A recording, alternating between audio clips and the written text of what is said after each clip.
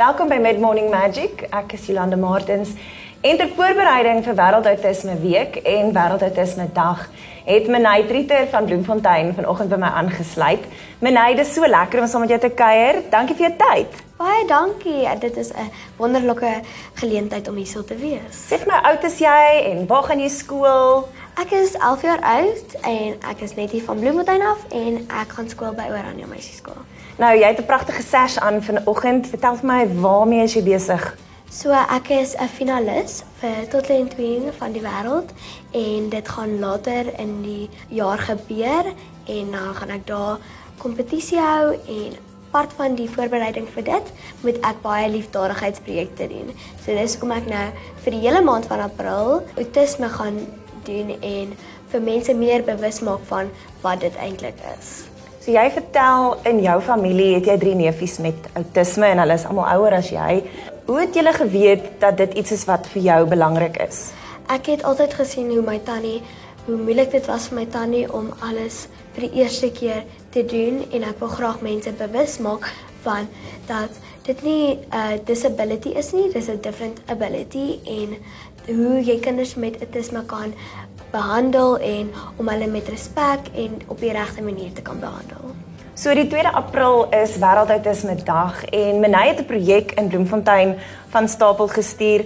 Wat behels die 2 April vir jou? So in samewerking saam met Famous Brunstil by 59 Dan Pienaar Laan gaan ons vir die hele dag van 10:00 in die oggend tot 5:00 in die middag gaan ons vir mense boekies uitdeel met 'n boekmerkie om vir hulle meer te vertel van outisme en hulle gaan 'n kaartjie koop en dan al die geld wat ingesamel word gaan vir die autistiese kinders by Lettiefie skool uitgedeel word. Ons gaan ook 'n boom, 'n Tree of Hope doen.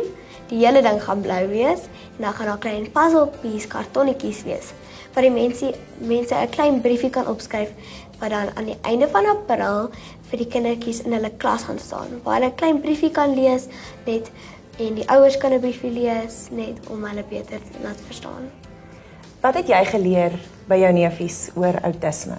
Dat dit is moeiliker vir hulle om saam met ander mense te werk en om harde geleide en baie mense om hulle te hê. My neefie het altyd, soos wat my ma vir my vertel, het hy as my tannie om 'n springkasteel gemaak het hy altyd dadelik na sy kamer toe gehardloop.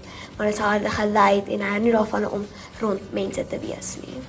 So jy het al baie geleer om die wêreld deur hulle oë te sien. Ja, nie heeltemal nie, maar ek leer nog hoe ek gaan en saam met ek wat leer wil ek ook ander mense leer van wat regtig gebeur.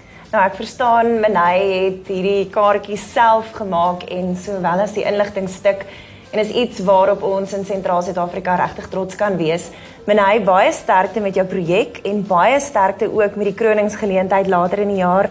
Dankie vir jou tyd vanoggend. Baie dankie. Onthou, jy kan alle tye ook meer gaan uitvind op die Mid-Morning Magic blog onder Catch Up ter voorbereiding vir Wêreld-Outisme Week.